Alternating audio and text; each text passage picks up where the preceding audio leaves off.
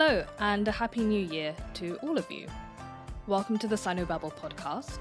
My name is Eddie, and today's episode is kind of a special bonus episode. Today we're going to be continuing on the theme of the Second World War, or the War of Resistance against Japan, as it's known in China. And we're going to be looking into a very interesting change that was made in the Chinese history books just a few years ago. So I have a guest today. Emily is back on the podcast, and her PhD thesis is partly focused on the issue that we're going to be discussing.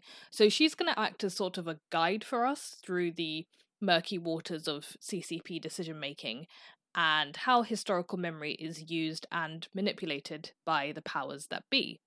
So today, Emily and I are going to be talking about the change in official start date of the Sino-Japanese War from 1937 to 1931. Now, this change was made in 2017, and it was made by the CCP. They had an announcement. So in their announcement, what did they actually say? Like, what was their kind of reasoning or the background that they gave for this change?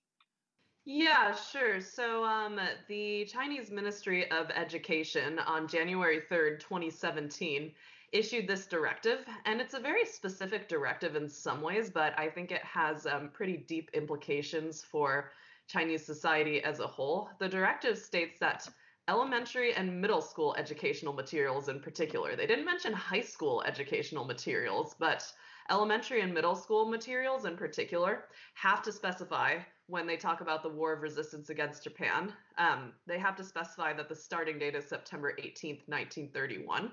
So anywhere where there's a passage that talks about Kangri-Janzheng and mentions a date, the previous date of the Marco Polo Bridge incident of July 7th, 1937 has to be changed in every single instance it occurs. And I'm thinking that maybe high school isn't mentioned because once you're in high school, you choose the humanities or the science track, right? So not everybody has to study history in high school versus in elementary school and middle school. Everybody does have to study history.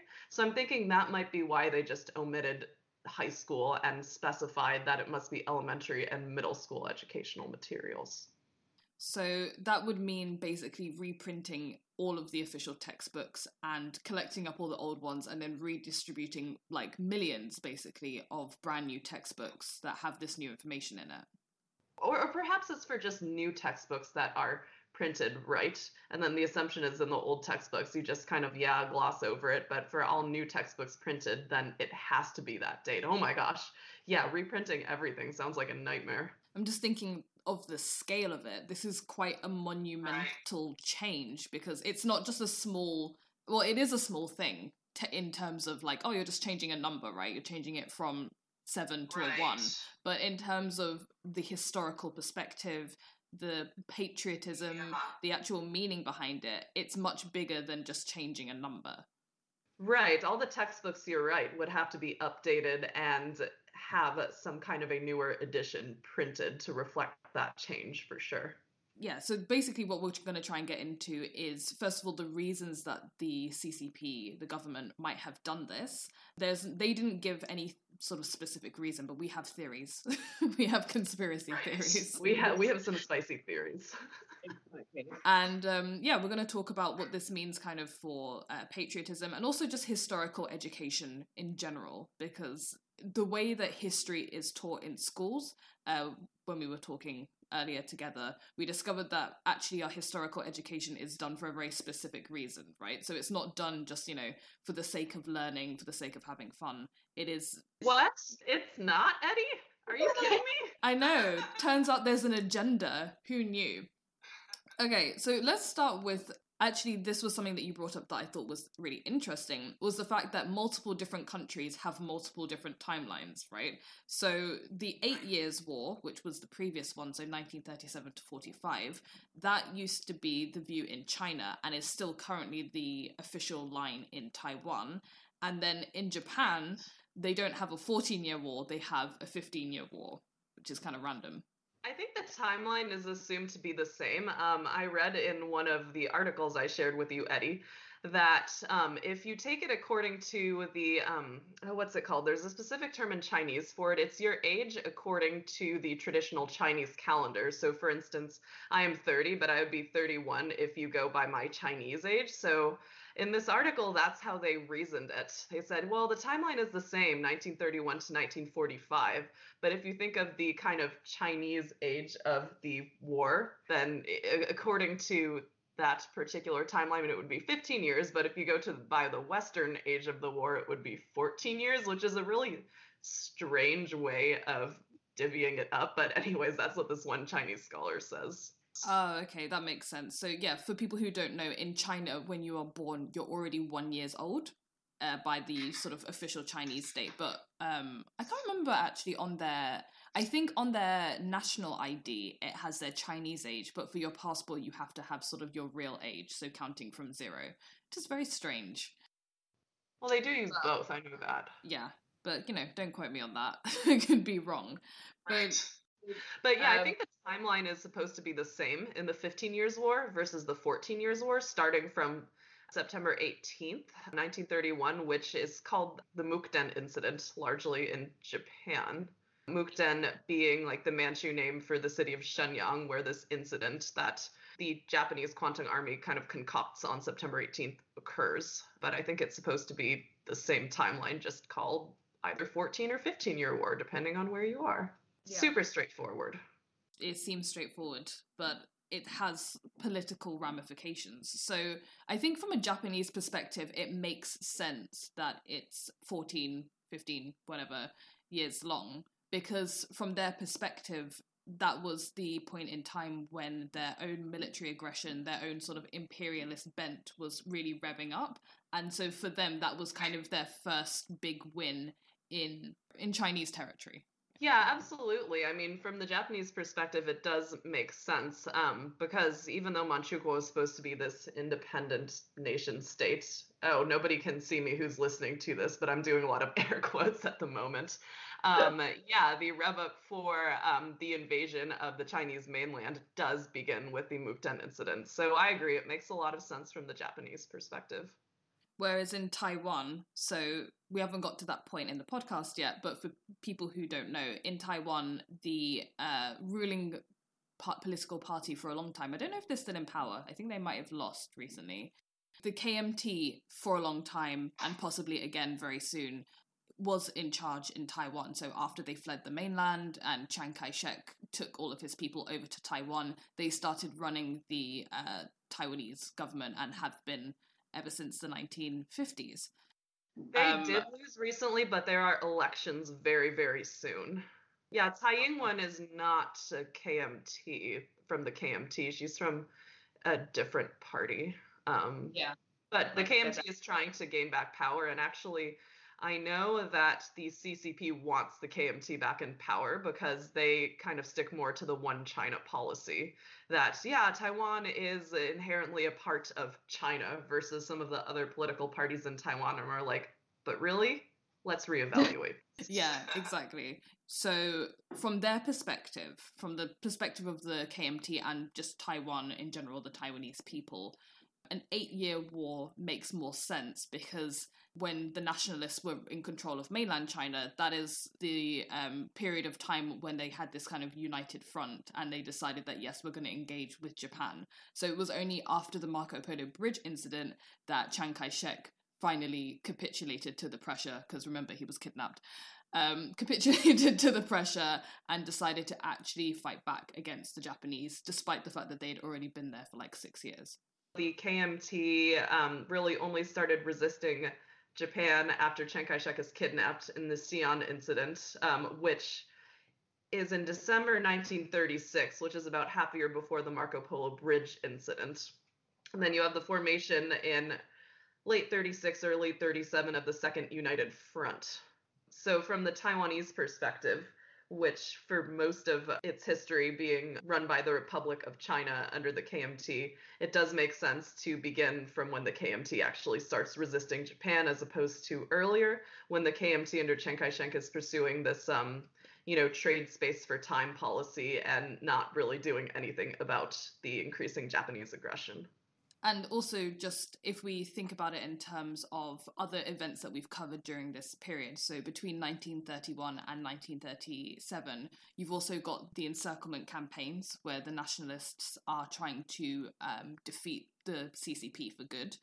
You have the sort of the Fifth Encirclement Campaign, which is also the beginning of the Long March. So when the CCP has to abandon the Jiangxi Soviet and all the other Soviets that they have and take a year and a bit to get all the way to their base in Yan'an in Shanxi province.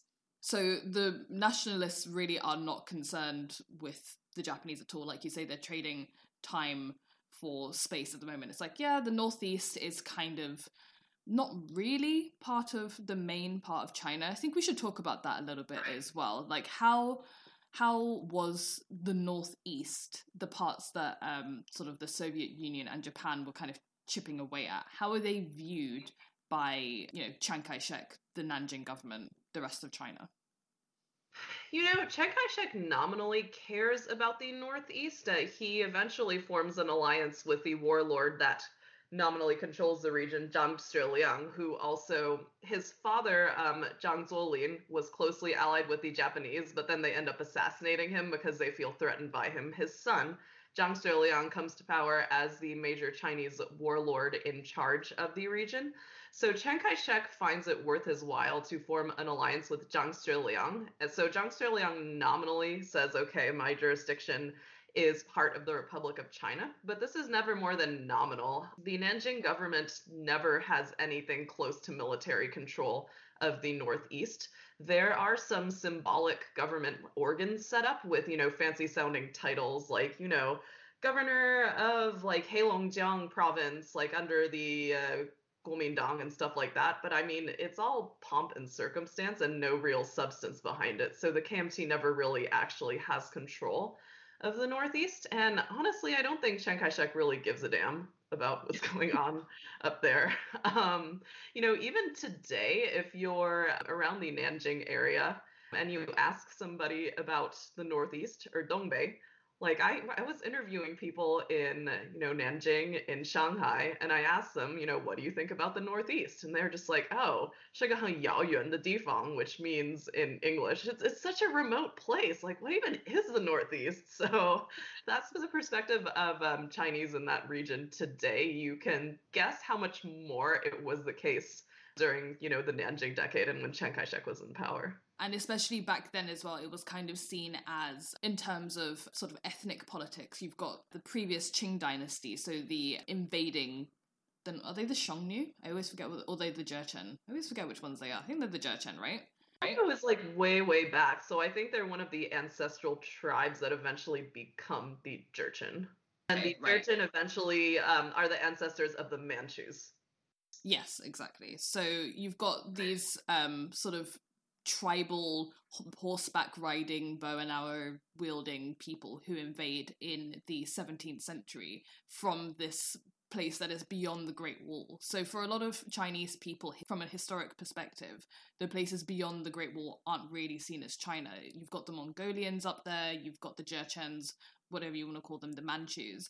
So a lot of these places are not very well settled because these people were nomadic people as well. And also they were never fully integrated because also the Qing had a policy of not really allowing the Han into Manchuria. So even by the early 20th century, you don't have a lot of integration between the two regions. Yeah, it was called, I think, the Willow Palisade. The Qing dynasty wanted to reserve Manchuria for the Manchus and not for these Han Chinese, weak-willed people within the Great Wall. It should be reserved for, nomadic, like hunting and archery and for maintaining, the pure Manchu, ethnic identity, which I know several of the Qing emperors really struggled with balancing a Confucian identity in which, the ruler should be a classic Confucian gentleman and, write poetry, practice calligraphy and artwork, read the Confucian classics, and what kind of the paramount Manchu leader should be, which is more kind of like wild and virile and good on horseback and good at hunting. And so there are these two different identities. And by cordoning off Manchuria for the Manchus, many of the Qing emperors hoped to maintain this separate ethnic identity. it was basically physically cordoned off from the regular Chinese people, the Han Chinese majority. So because you've got this physical cordoning off, you've got a political cordoning off, it turns into kind of like a social, kind of like a mental block, right? So even before this period, the period of sort of the warlord era, the disunity, even before that, you already have the premise that, oh, well, the Northeast isn't really part of China anyway. It's kind of part of China, but, we're not really one yet. The oneness, the unity that you see today in China doesn't exist in this period at all. And it's not helped by the fact that it's now controlled by a warlord. And then from 1932 onwards, you've got the puppet state of Manchukuo. Right, which, I mean, is really controlled by the Japanese, but the Japanese make this great show of claiming that it is an independent nation state because colonialism is kind of not fashionable anymore by this point. And they make the excellent move of getting Henry Puyi, who is the last Qing emperor, who is, of course, descended from these Manchu people, to be their kind of puppet leader. So it's kind of come full circle, right? So it's like, oh yes, the Northeast is this independent state. It belongs to the Manchus. It's fine that it's not really part of China. And for the nationalists, it's a situation where it's like, okay, we need to focus on unifying the kind of body of China. We can think about the head later. Right, exactly. Yeah, that is kind of a bold move, but it definitely works. Well, the international community sees right through it, but I mean, in terms of symbolic legitimacy, it is an understandable move getting Henry Puyi, the so-called last emperor. You guys should all see the movie. It's a great movie. It was actually done in the 80s, I think, and one of the first foreign films, that was actually allowed in the Forbidden City to be filmed there. But I digress. Anyways, having Puyi as the puppet emperor is kind of a cunning move on the part of the Japanese, so they could be like, hey, look, it is actually the Manchu homeland. These are Manchurians. It is the Manchurian nation state. So this divide, the reason that we're going on and on about this divide between the North and the kind of body of China, it's important when we get to these sort of academic debates about when did the war with Japan really begin. So there is a debate in the Chinese field. I think it begins in the 80s from what you've told me, right? So in this starting point in the 80s, how much of a debate actually exists? Like, is it a lively debate, or is it just one guy like, this is the hill I'm going to die on? So, I mean, it's actually a pretty lively debate.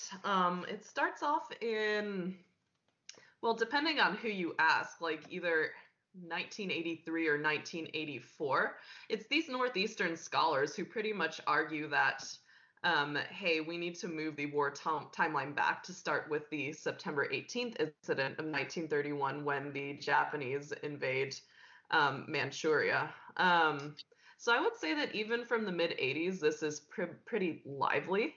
Although I don't think until the 1990s and onward, scholars from outside of the Northeast or Northern China really began to take notice and start refuting it to be like, hey, the Marco Polo Bridge incident is actually the start date, just because it had been assumed to be the start date of the war. It wasn't until there started to be more scholars from the Northeast who were really pushing their agenda of September 18th being the real starting date that eventually other scholars start to take notice. But there are a few scholars from the Northeast, such as these two scholars named Wang Weili and Gao Yin. I think I sent you their article. Northeastern Normal University. And they argue that, okay, while the Marco Polo Bridge incident of 1937 is important, it's not important for the reason you all think it's important. It's important because it represents the fruition of the Second United Front between the KMT and the CCP. This is when the KMT stops trading space for time. Chiang Kai-shek has been kidnapped and mysteriously agreed to form the Second United Front. So these scholars argue that the Second United Front is the real reason why the Marco Polo Bridge incident is important. But if you want to highlight resistance against Japan and the real start of Japan's invasive war, you have to go further back. You have to go back to the September 18th incident. And it's interesting that you've highlighted that almost immediately it is a divide between these Northeastern scholars are pushing to push the date back because that's when Japan invaded the Northeast. So this is kind of like a patriotism game, right? Because it's like, well, we consider ourselves to be part of Greater China. China is one, we're all unified. So why historically are we acting as if the Northeast didn't matter? You know, the Northeast was this separate Yaoyuan faraway place, and that Japanese invasion in this short period of time didn't matter until the political parties basically started paying attention to it. Yeah, and I mean, there have been other international scholars who have noticed the push of Northeastern scholars, but with one difference. So I'm talking about the push of these Northeastern scholars from the 1980s onward. Raina Mitter, in his dissertation, which he turned into a book, knock on wood, maybe I will do that someday myself, but Raina Mitter argues that these Northeastern intellectuals back in the 1930s, after the Mukden incident, after September 18th, 1931, they actually play a key role in these national salvation associations in southern China. And they play a key role in arguing that, hey, the Northeast matters. Hey, the Northeast is part of China, and this is a matter of national salvation. Whereas for all these southern Chinese intellectuals before, they didn't give a damn. But after these Northeastern intellectuals, start rabble-rousing, then the Northeast and losing the Northeast suddenly becomes a theme that people are talking about back in the 1930s. Okay, so it's, as usual, it's more in the sort of academic realm. The intellectual classes, sort of, as you say, rabble-rousing, they're making a bit of a ruckus about this particular issue, and perhaps that's part of the reason why it's contributed to the politicians essentially eventually paying attention to what's going on in the Northeast. Not Chiang Kai-shek, but yeah, right. Everybody else. But when I was reading the Wang Wei-li 1986 article, he basically posited, was the Japanese aggression before 1937 a local issue or a national issue, right? So was it just about, if you remember from the last podcast, listeners, I spoke about how the Japanese set up puppet regimes in different places. So it wasn't just in Manchuria, it was also in Mongolia and a few other places as well. For Wang, what he was saying is, was this just a local incident, or was it part of Japan's grand plan, right? So did the Japanese plan to start here and then slowly move into the rest of China, or was it sort of like a completely different phase and they weren't really thinking about invading China? Because I think from the Japanese perspective, it was kind of step one. And so that's his sort of argument, right? He was like, well, this was just the first phase. It's still part of the sort of longer war and the longer issue of Japanese invasion of China. Yeah, absolutely. I mean, Wang Wei-li and Gao Eryin consider it, step one of this massive invasive plan, starting with, Manchuria and Mongolia really being this lifeline for Japan. As Eddie has talked about, I believe already, and Japan is very, very poor in natural resources. So Manchuria is sometimes called the breadbasket of the Japanese Empire. And so for these Northeastern scholars, September 18th, 1931 really represents, as you said, Eddie, the first stage in this grand invasive scheme of the Japanese. Yeah, so he posits that, like, Japan had a plan, basically. This was just step one. So the people who are arguing against, so the people who refute the 1931 argument, what do they respond? What do they say in response to this? Oh, well, their response is really funny, actually. They say, well, if you go back to 1931, you might as well go all the way back to 1894 with the first Sino-Japanese War. That's actually when the Japanese invasive plan started. So it's kind of like, come on, guys, we can keep on going back. We can make it a 51-year war. It doesn't have to just be a 14-year war. So they just think it's kind of a slippery slope. And they really see this as more of regional resistance, and July 7th, 1937 being more nationwide resistance, and it's on a totally different scale than anything that comes before it. So Zhang Zhengkun writes one of the main rebuttals, and this is in 2006, where scholars kind of start paying more of attention to this 14-year war argument because, it's gained a lot of ground by this point. Zhang Zhengquan argues that, well, it's only after the Marco Polo Bridge incident that all-out war, or 全面抗战, really broke out. And before it's, I think, like 局部抗战, like it's only, partial or regional conflicts, and that Japan's war of invasion only really affected China as a whole after 1937. Before, it was just, these different regional aggressive pushes by Japan that largely left people in the majority of China unaffected. And then he talks about the slippery slope argument, like, why stop at 14 years? We could just make this a 51-year war. And so Zhang Zhongquan also talks about all of these different regional conflicts that happened between 1931 and 1937.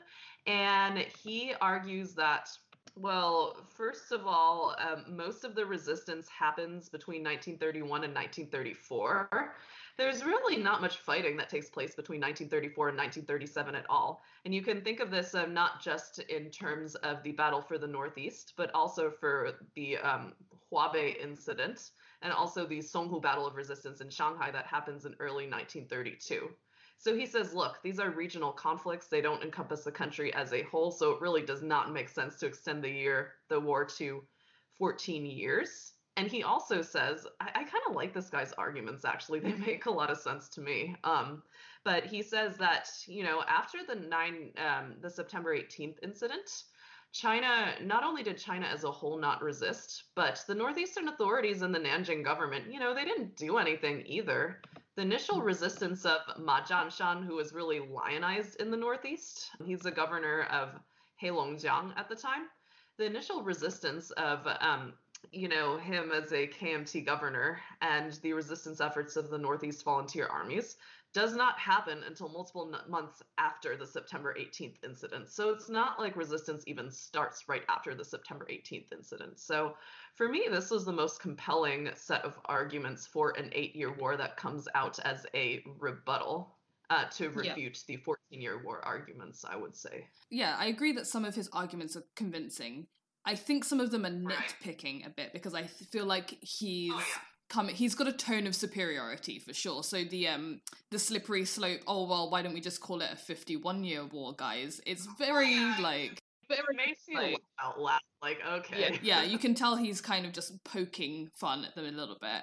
I think saying, oh, the fighting didn't start straight away is nitpicking for sure, because if you look at World War II in Europe, multiple different countries have different starting dates, right? So like Britain enters after some other countries have already been invaded and are technically already fighting Germany. Right. And then like Russia doesn't really join in because they've got a neutrality pact with Hitler, and then it starts for them when Hitler invades Russia.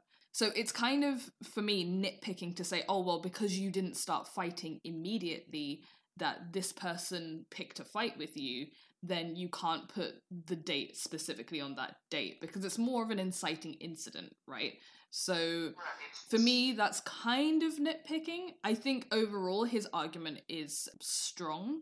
He also does this thing where he appeals to kind of people's sensibilities, right? So he says, I think one of the last things he says is that the reason that people have been convinced by this 14-year war argument is based on coercion, propaganda, and patriotism. So basically, people have been tricked, or they've been guilt-tripped, essentially, into believing this thing because the 14-year war people have been spreading this propaganda everywhere, and they're trying to appeal to your sense of patriotism to try and convince you that they're right. And if you don't agree with them, you're basically not a nationalist. Right. So it's a bit of a straw man argument, really, in that sense. Yeah. Yeah, but I agree with his breadth. Yeah, his breadth and depth argument does make sense, I think. Yeah, so I would say that is the strongest set of arguments. Although he is a little nitpicky and a bit kind of on his high horse, that I've found for, arguing that no, the Marco Polo Bridge incident is the true starting point, and not. This is where academics really start to pay attention to these other academics that are proponents of the 14-year war. So is it there's kind of like a surge of the refutations at this point?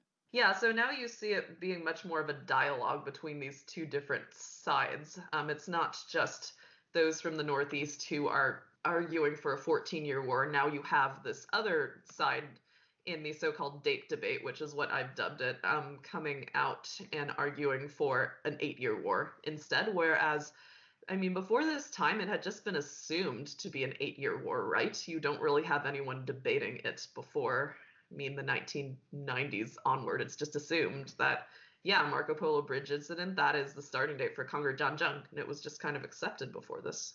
Yeah, and that's the international narrative as well. And interestingly, there are no international scholars getting involved in this debate, really, from what I've seen. It's certainly not a debate from a Western scholarly perspective. Certainly not. This is just a debate within China. I mean, as far as I know, there has been no literature in English on this, so I'm hoping that I can, provide something novel for the scholarship. Yay. But yeah, I was kind of surprised actually that there is no coverage of this in Western scholarship at all. It's just purely a domestic affair in China, as far as I know, this academic debate. Because the only thing that I found at all in English was there's a guy called Anthony Coogan, and he wrote an article for History Today, so not even like a top academic journal on China or anything like that. And he's basically just talking about all the volunteer armies that fought from 1931 onwards. So he's not really arguing from a political perspective, we should change the date or anything like that. He's just pointing out, well, actually, it wasn't just that the Japanese walked in. There were locals, there were KMT officers who were stuck in the region, and there were local bandits and cult leaders and people like that who were resisting, who were fighting, who did make a small dent in the Japanese forces until the Japanese kind of cottoned on and fought back hard. Right. So, I mean, Anthony Coogan, you're right. He's not arguing for a 14-year war versus an 18-year war. His contribution is to say, look, there was resistance. There were these Chinese in the Northeast that were fighting against Japan. But he doesn't call into question the starting date for the War of Resistance against Japan at all, to my knowledge. He's fairly neutral. He's, it's kind of the standard of Western academic writing where it's just you take a neutral stance and you point out the facts and you let people make up their own mind. But from the perspective of China, this is far bigger than an arbitrary starting date that's, bickering amongst ivory tower academics. This is something that's, people are calling into question other people's patriotism, people's political leanings, people's historical understanding. And even one of the articles you sent me, this Zhang Haiyan in 2015, he even brings Marxism into it, which I thought was really impressive. Oh my god. He brings Marxist stage theory into this. This was fun rereading for me the day after Christmas, let me tell you. He argues that Marxist stage theory would argue for September 18th being the start of the war because as of September 18th, 1931, the principal historical contradictions in Chinese society changed. So for him, the main obstacle after 1931 is full-on colonialism, in addition to semi-colonialism, semi-feudalism, and bureaucratic capitalism. So for him, he's like, yeah, according to Marxist stage theory, it needs to be 1931. Yeah. And it's unscientific to claim otherwise. Yes, he does use the phrase unscientific, which I thought was great when you're talking about Marxism being scientific. So he talks about Marxism, so he's basically bringing another layer. So you've already got like the political perspective versus the kind of patriotic perspective, and you've got the military perspective, when did people actually start fighting? So now he's bringing in the ideological layer. So this is really getting into sort of like the meat and potatoes of how Chinese political theory works, right? Because in 2015, so this is 2 years before the date is actually changed, but by 2015, you've already got Xi Jinping in power. So Xi Jinping is far more ideological in his regime than previous leaders who have been more neutral ideologically. They've had their own taglines or whatever, but they've been much more focused on sort of business and international relations. That's been their main Right, yeah, Jiang Zemin and Hu Jintao for sure. We're not super ideological. Yeah, so everyone comes up with their own little tagline or whatever. But Xi Jinping is he's developing his own ideology based off of, the original Marxist-Leninist Mao Zedong thought. He's trying to basically add his own Xi Jinping thought onto the end of that. Yeah, and so I think this fits in really well with why Marxist stage theory is actually invoked by these scholars, such as Zhang Haiyan, who, by the way, Zhang Haiyan also is a scholar in conjunction with the 918 or the September 18th History Museum. So this history museum, which is built in and opened to the public in the 1990s in Shenyang, is dedicated pretty much to promoting might be the wrong word for it, but yeah, pretty much publicizing this incident as super important for the war of resistance against Japan. So it's interesting that Zhang Haiyan is very closely affiliated with this museum in his publication that argues for the starting date to be changed. Yeah, so going off of what we talked about previously, Zhang Haiyan also argues that the Marco Polo Bridge incident is an improper starting date for the war because that rests on when the KMT decided to resist Japan and not when the CCP decided to resist Japan. So he's calling into question people's patriotism for sure with that statement. He's like, the CCP, and obviously the Chinese people as well, decided to start resisting Japan much earlier after the September 18th incident. We can't adopt the Marco Polo Bridge incident because, one, it rests on when the KMT decided to resist Japan, and two, he also says this buys into the sinister plans of the Japanese at the time as well. He's like, yeah, they called the Marco Polo Bridge incident the China incident because they were trying to separate the Northeast from the rest of China. Guys, if you adopt Marco Polo Bridge incident as the starting date for the war, you're just buying into the Japanese sinister plans from the 1930s all along, which to me sounds like a little bit of a stretch, but I understand where he's coming from too. And it kind of doesn't matter that it's a stretch, right? Because if you're looking at when he's writing in 2015. And this debate started all the way back in the 80s. So if you think about where China was on an international sort of political level in the 80s, they've just come out of this like stagnant economy from the Cultural Revolution. Deng Xiaoping's only just starting up the building up of the economy, the opening up to the rest of the world, right? So China's kind of on like the back foot internationally. The economy is kind of weak. So they don't have a leg to stand on really if they're going to come out and challenge what are at this point Taiwan and Japan, much bigger economies. Japan's economy in the 80s is huge before it goes stagnant in the 90s. Japan's one of the most important economies in the world. So if you fast forward to 2015, the roles are completely reversed. So now China is on kind of the stronger ground, right? China is the major power in Asia, both economically. You could, with the Belt and Road, you could argue it's got its own little semi-colonial, semi-imperial system going on. And it's China that is now trying to push with greater unity with Taiwan. It's China that keeps on coming at Japan to get them to apologize again and again and again for the atrocities of World War II. So Zhang Haiyan's arguments might be a bit of a stretch to be like, oh, you're agreeing with the Japanese or you're colluding with the KMT. But it fits in with international geopolitics, yeah. And it's 2015 too, the 70th anniversary of the end of the War of Resistance against Japan and World War II when he publishes this article. So, you're right. Geopolitics. Yeah, oh gosh, the timing. That is so good. So, yeah, it totally makes sense for him to appeal to all of these things, to appeal to the patriotism, appeal to the ideology, appeal to kind of the geopolitical situation and push back against these past aggressors and these past imperialist powers and say, it's the CCP that's running China today. And if it weren't for the CCP during World War II, during 1931, there would be no China. Right. And yeah, it's interesting. You see this kind of shift in the CCP's legitimizing narrative really begin in the 1980s, but really gain steam after that with, you have Geiger Kaifang, Deng Xiaoping's economic reforms, you have the collapse of the Soviet Union, you have the Tiananmen Square massacre of 1989, and suddenly class struggle, that whole ideological narrative is pretty much bankrupt. The CCP has to rely much more on a narrative of patriotism, of nationalism, of appealing to Chinese from all classes, not just the proletariat. And so I think you can really see that with the emphasis now on the century of humiliation, which ends with the War of Resistance against Japan. The War of Resistance against Japan is just so important now for CCP legitimacy.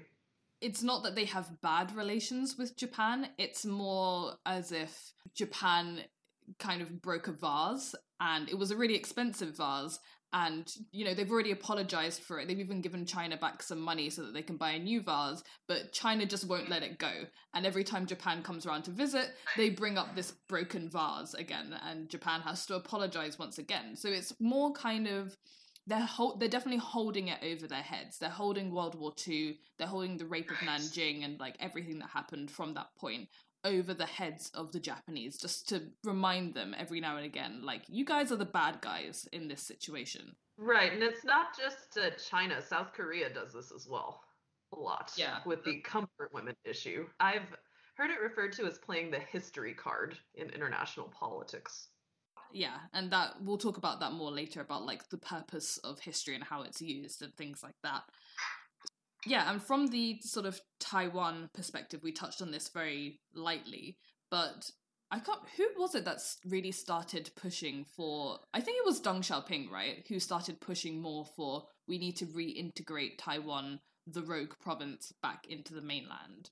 Because I think it was when he was negotiating for Hong Kong, he started talking about one country, two systems, and he also spoke about Taiwan when he was talking about this. So ever since the 1980s, really, China has been pushing this narrative of Taiwan's just a rogue province, we're going to bring it back into the fold.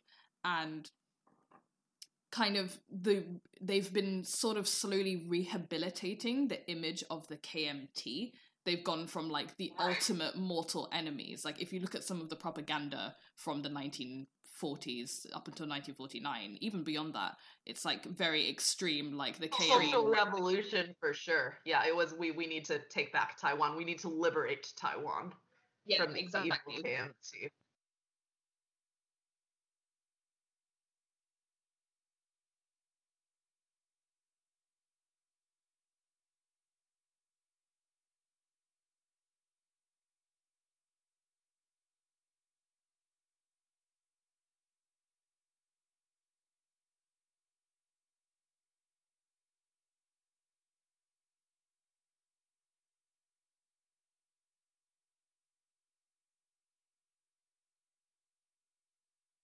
Yeah, absolutely, because you do see this rehabilitation of the KMT. As I mentioned to you in our previous conversation, you have museums now, such as this one museum of this warehouse in Shanghai where 800 KMT soldiers kind of make their last stand in the Battle of Shanghai and resisting the Japanese.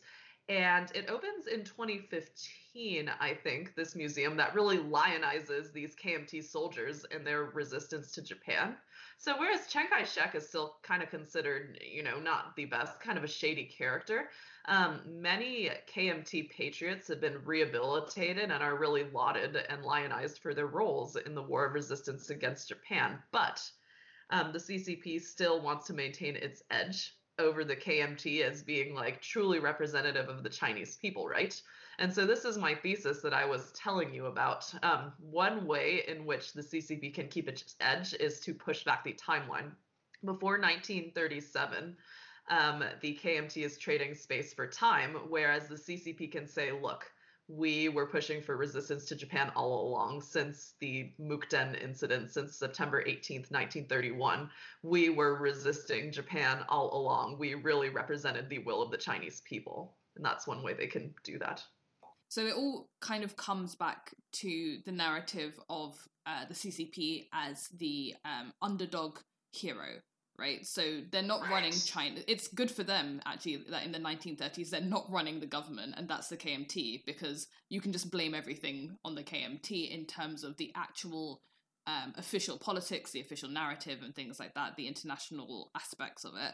Whereas you can portray the CCP as these, like, You know, we were on the ground, we were with the people, we were also on the run, we had to hide in the mountains, and we were fighting just alongside the regular people in order to push back this invading enemy. And only we could see it. You know, the KMT were chasing us down. We were, you know, we were downtrodden, but even in this situation, we still saw the value of fighting back against the Japanese, which is why we were doing it since 1931. Right. So the KMT can be rehabilitated, but a scapegoat still, like simultaneously, whereas the CCP is still is this lovable underdog that is, as you said, resisting with the people since 1931. So I think for modern day politics, right, because the date was changed in 2017. So for modern day politics, this plays into, this is kind of like our conspiracy, spicy, hot theory. This is all playing into Xi Jinping's grand master plan, right? So he is now emperor of China, and he needs to make sure that he can maintain that position for himself, as well as the CCP, forever and forever. So how to secure the position of the CCP as legitimate when you are, you know, the economy is not growing as fast as it used to do. You've got problems in inequality emerging as most developing countries do. You've got all these problems with things like pollution and, you know, controlling the rogue state of Hong Kong coming up. So you need to continuously... The rogue state of Hong Kong, interesting name for it. So you've got to keep finding ways in order to make yourself appear legitimate and possibly even distract people from the real issues that are going on. Yeah, Japan as the big bad guy is always a really good distracting issue, and pushing back to 1931 also has that effect. Not only does it make the CCP appear as an even more lovable underdog, but it further emphasizes Japan as the aggressor, right? Japan's invasive plan really started not from 1937, but from 1931. So you're looking at 6 more years of Japanese aggression as well. So obviously the CCP doesn't actually say, why have we done this? Maybe buried in the archives somewhere. Maybe when we're in like our 90s or something, we'll get access to it and be able to do another podcast. Hey, we found it. Found it. We found the circulation that's, you know, went around the Ministry of Education. But for us plebs, we do not know why they suddenly changed this. So the question is, to what extent did the academic debate contribute to the official political change? Is it that for example, is it that the academic debate was the driving factor, or was it more that there was an internal reason within the CCP to change the date and they kind of picked up on the academic debate as like, oh, this is something interesting, maybe we can use this. This has been going on for a while. This is the one part of my thesis that I'm still trying to figure out where I stand on this, because the academic debate definitely influenced what was going on in the internal spheres of government, but whether or not it was the driving factor or one of multiple factors, I'm going to go with one of multiple factors. I don't think I can say, I don't have enough proof, enough evidence to say it was the driving factor at this point in time. As you said, we don't really know the real reason that the CCP Ministry of Education decided to change the dates of the war, but I think we can definitely at least say that it was an important factor. I mean, it's something that the academic community, in conjunction with these museums that are largely, funded and controlled by local CCP branches, I mean, we can see not collusion, I was about to use the word collusion, the collaboration between, the party and the academics from the 1980s onward. So there's definitely a case to be made for a pretty solid link between the two.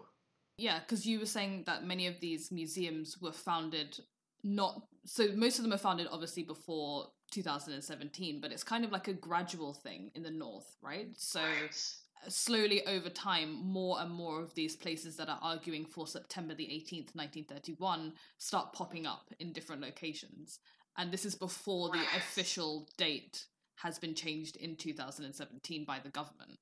Right, and they're often associated, with, I mean, these major universities in the Northeast as well as these museums. Like Zhang Haiyan, I mentioned, I mean, he wrote his article in conjunction with the September 18th History Museum in Shenyang.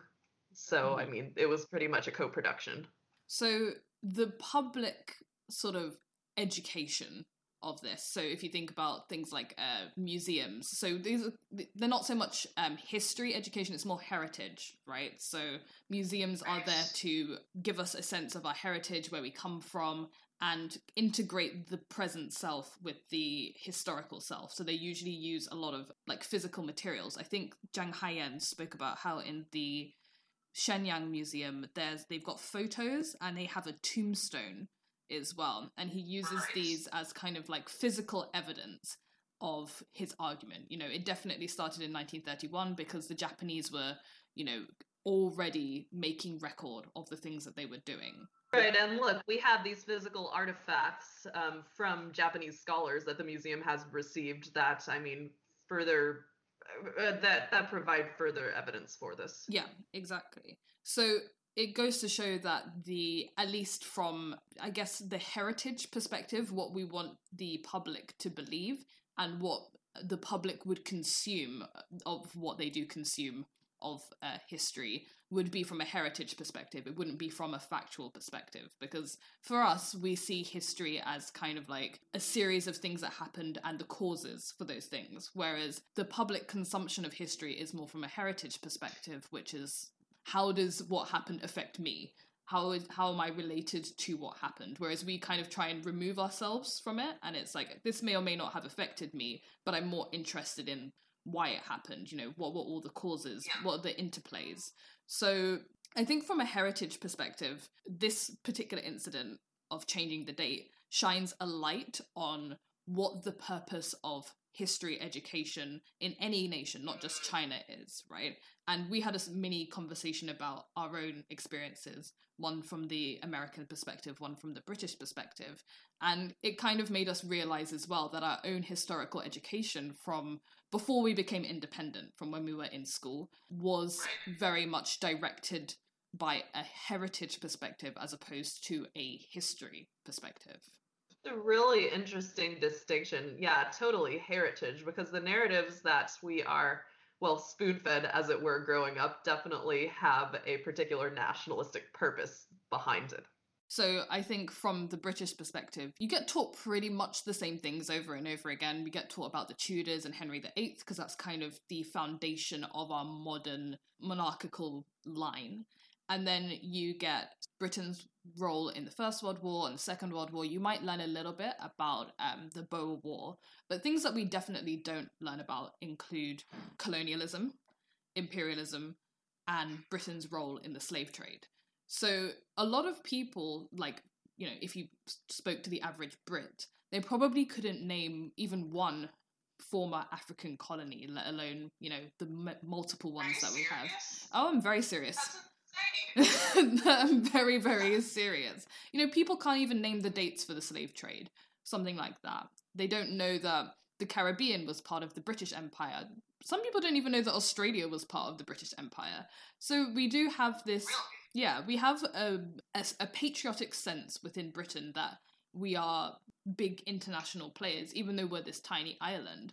I think a lot of people don't understand where that comes from. They don't understand the importance that the colonies had, and they don't also understand the meaning that losing the colonies had for British international prestige. So we've retained the idea of British international prestige, but we don't understand the kind of underlying reasons that we would even have those emotions or feelings towards our own nation. So yeah, the education is lacking. Yeah. Meanwhile, I mean, the US, we definitely learn about British imperialism, but we definitely do not learn about US imperialism and its implications. Everything really starts with the colonists and, Jamestown in the 1600s. Of course, July 4th, 1776. Every good American school kid learns that date. We learn about the Civil War and the eradication of slavery. And World War I and World War II, though, we only really learn about America's role. So World War II in particular, I have a huge bone to pick with America's version of World War II. We learn about, Pearl Harbor, obviously, the Pacific War because of America's role in that. We learn about the war in Western Europe because of America's role in that, but we learn nothing about the Eastern Front and about the sacrifices of the Soviet Union or of China. We learn nothing about the Japanese invasion of China either. So the two countries that lost the most men by far, the Soviet Union and then China, we learn almost nothing about ever. And that's the same with us as well. We focus very, very heavily on the Holocaust. It's almost as if we're trying to justify why the war had to happen. So for us as well, there's no Eastern Front. It might as well not exist. The Russian, how many millions of Russians died with Hitler's invasion. It's, it's completely ridiculous. And it's funny that you bring up something like July 4th, because even as a Brit, I know what Independence Day is, right? Independence Day is one of my favorite movies. By the way, so is Saving Private Ryan. So we have this, mythologizing, right? So we mythologize all of these historical events. So for you guys, becoming independent becomes Independence Day. It's a huge celebration. You guys have got, your fireworks and your everything going on. Our barbecues, we go all out. And, for both America and Britain, we've got all these movies, we've got documentaries, we've got books and fictions and all of these romance stories about World War II, right? So the mythology, the social and cultural importance of World War II, things like Remembrance Day as well, is really ingrained into our societies. But the actual grand sort of international perspective of it, we don't have that information. Like, people don't have that as general knowledge.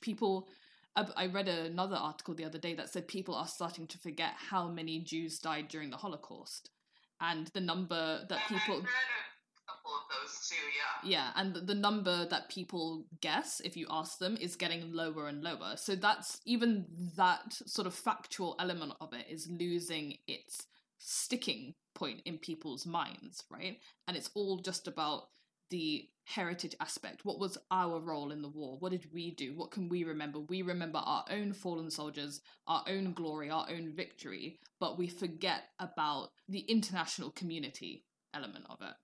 That's really dangerous that that's happening, right? Because it leads to this sense of isolated nationalism or populism, as it were, without really regarding the rest of the international community and its historic role. I mean, there's a reason why these are world wars. They're not national wars. Yeah, exactly. And you would forget that it's world wars. For example, in the UK, we don't learn about how many... I think most of our soldiers came from the colonies. So many people from the colonies came to fight or fought in their own areas. Like, just look at the Australians, the Indians, the Southeast Asians, the African men who came over as well to fight in the war effort.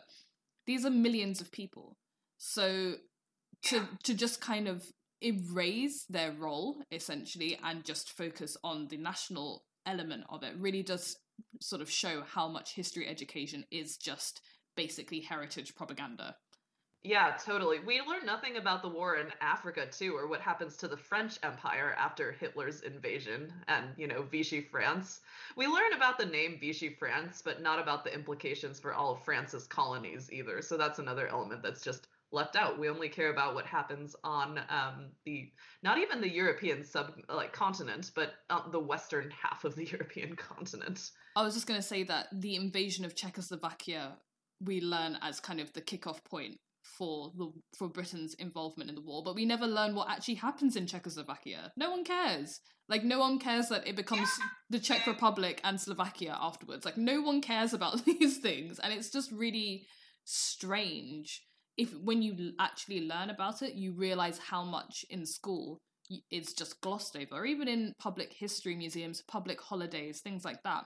We just gloss over so much information, and it's especially kind of disheartening when we live in basically the information age, right? You can learn anything about anything instantly, essentially. Like the amazing website that you sent me about American history, which I'm now addicted to. So, oh, good. Yeah. So I guess it's a case of how what we're going to do right now is we're going to fix public history education. We're going to do that right now on this podcast. I'm up for it if you are. I mean, if you are listening to this podcast right now, obviously you believe that educating yourself about historical events that you didn't necessarily know about is already an important, or even just interesting, even if you don't think it's important, but it's just something that you like to do. That is a good enough start for me. So I guess, what are some ways in which people can inspire themselves, or that we can inspire other people to learn more about history as a global phenomenon as opposed to heritage as a national phenomenon? Oh, that is a wonderful question, Eddie. I think you starting this podcast is a good first step, just putting yourself out there and what you know. I mean, we are historians, but we don't want to be just historians in ivory towers. I think you and I are very similar in that, sure, we can write scholarly articles for a very select, limited audience, but I think for both of us, it's important to engage with the public, the educated layperson, on what we learn, to make it accessible to a broader, wider audience, right? We don't want to be historians just so we can sit in our little ivory towers and talk amongst ourselves. Exactly. And also, these things already exist. Like, we're not the first people to do this. People have been trying to educate audiences forever. So a book that we're both about to read is a very short introduction to American history. But A Very Short History is an Oxford series of books, and I've read one of them before. I think I read a very short history of it's either colonialism, Nigeria, or Islam.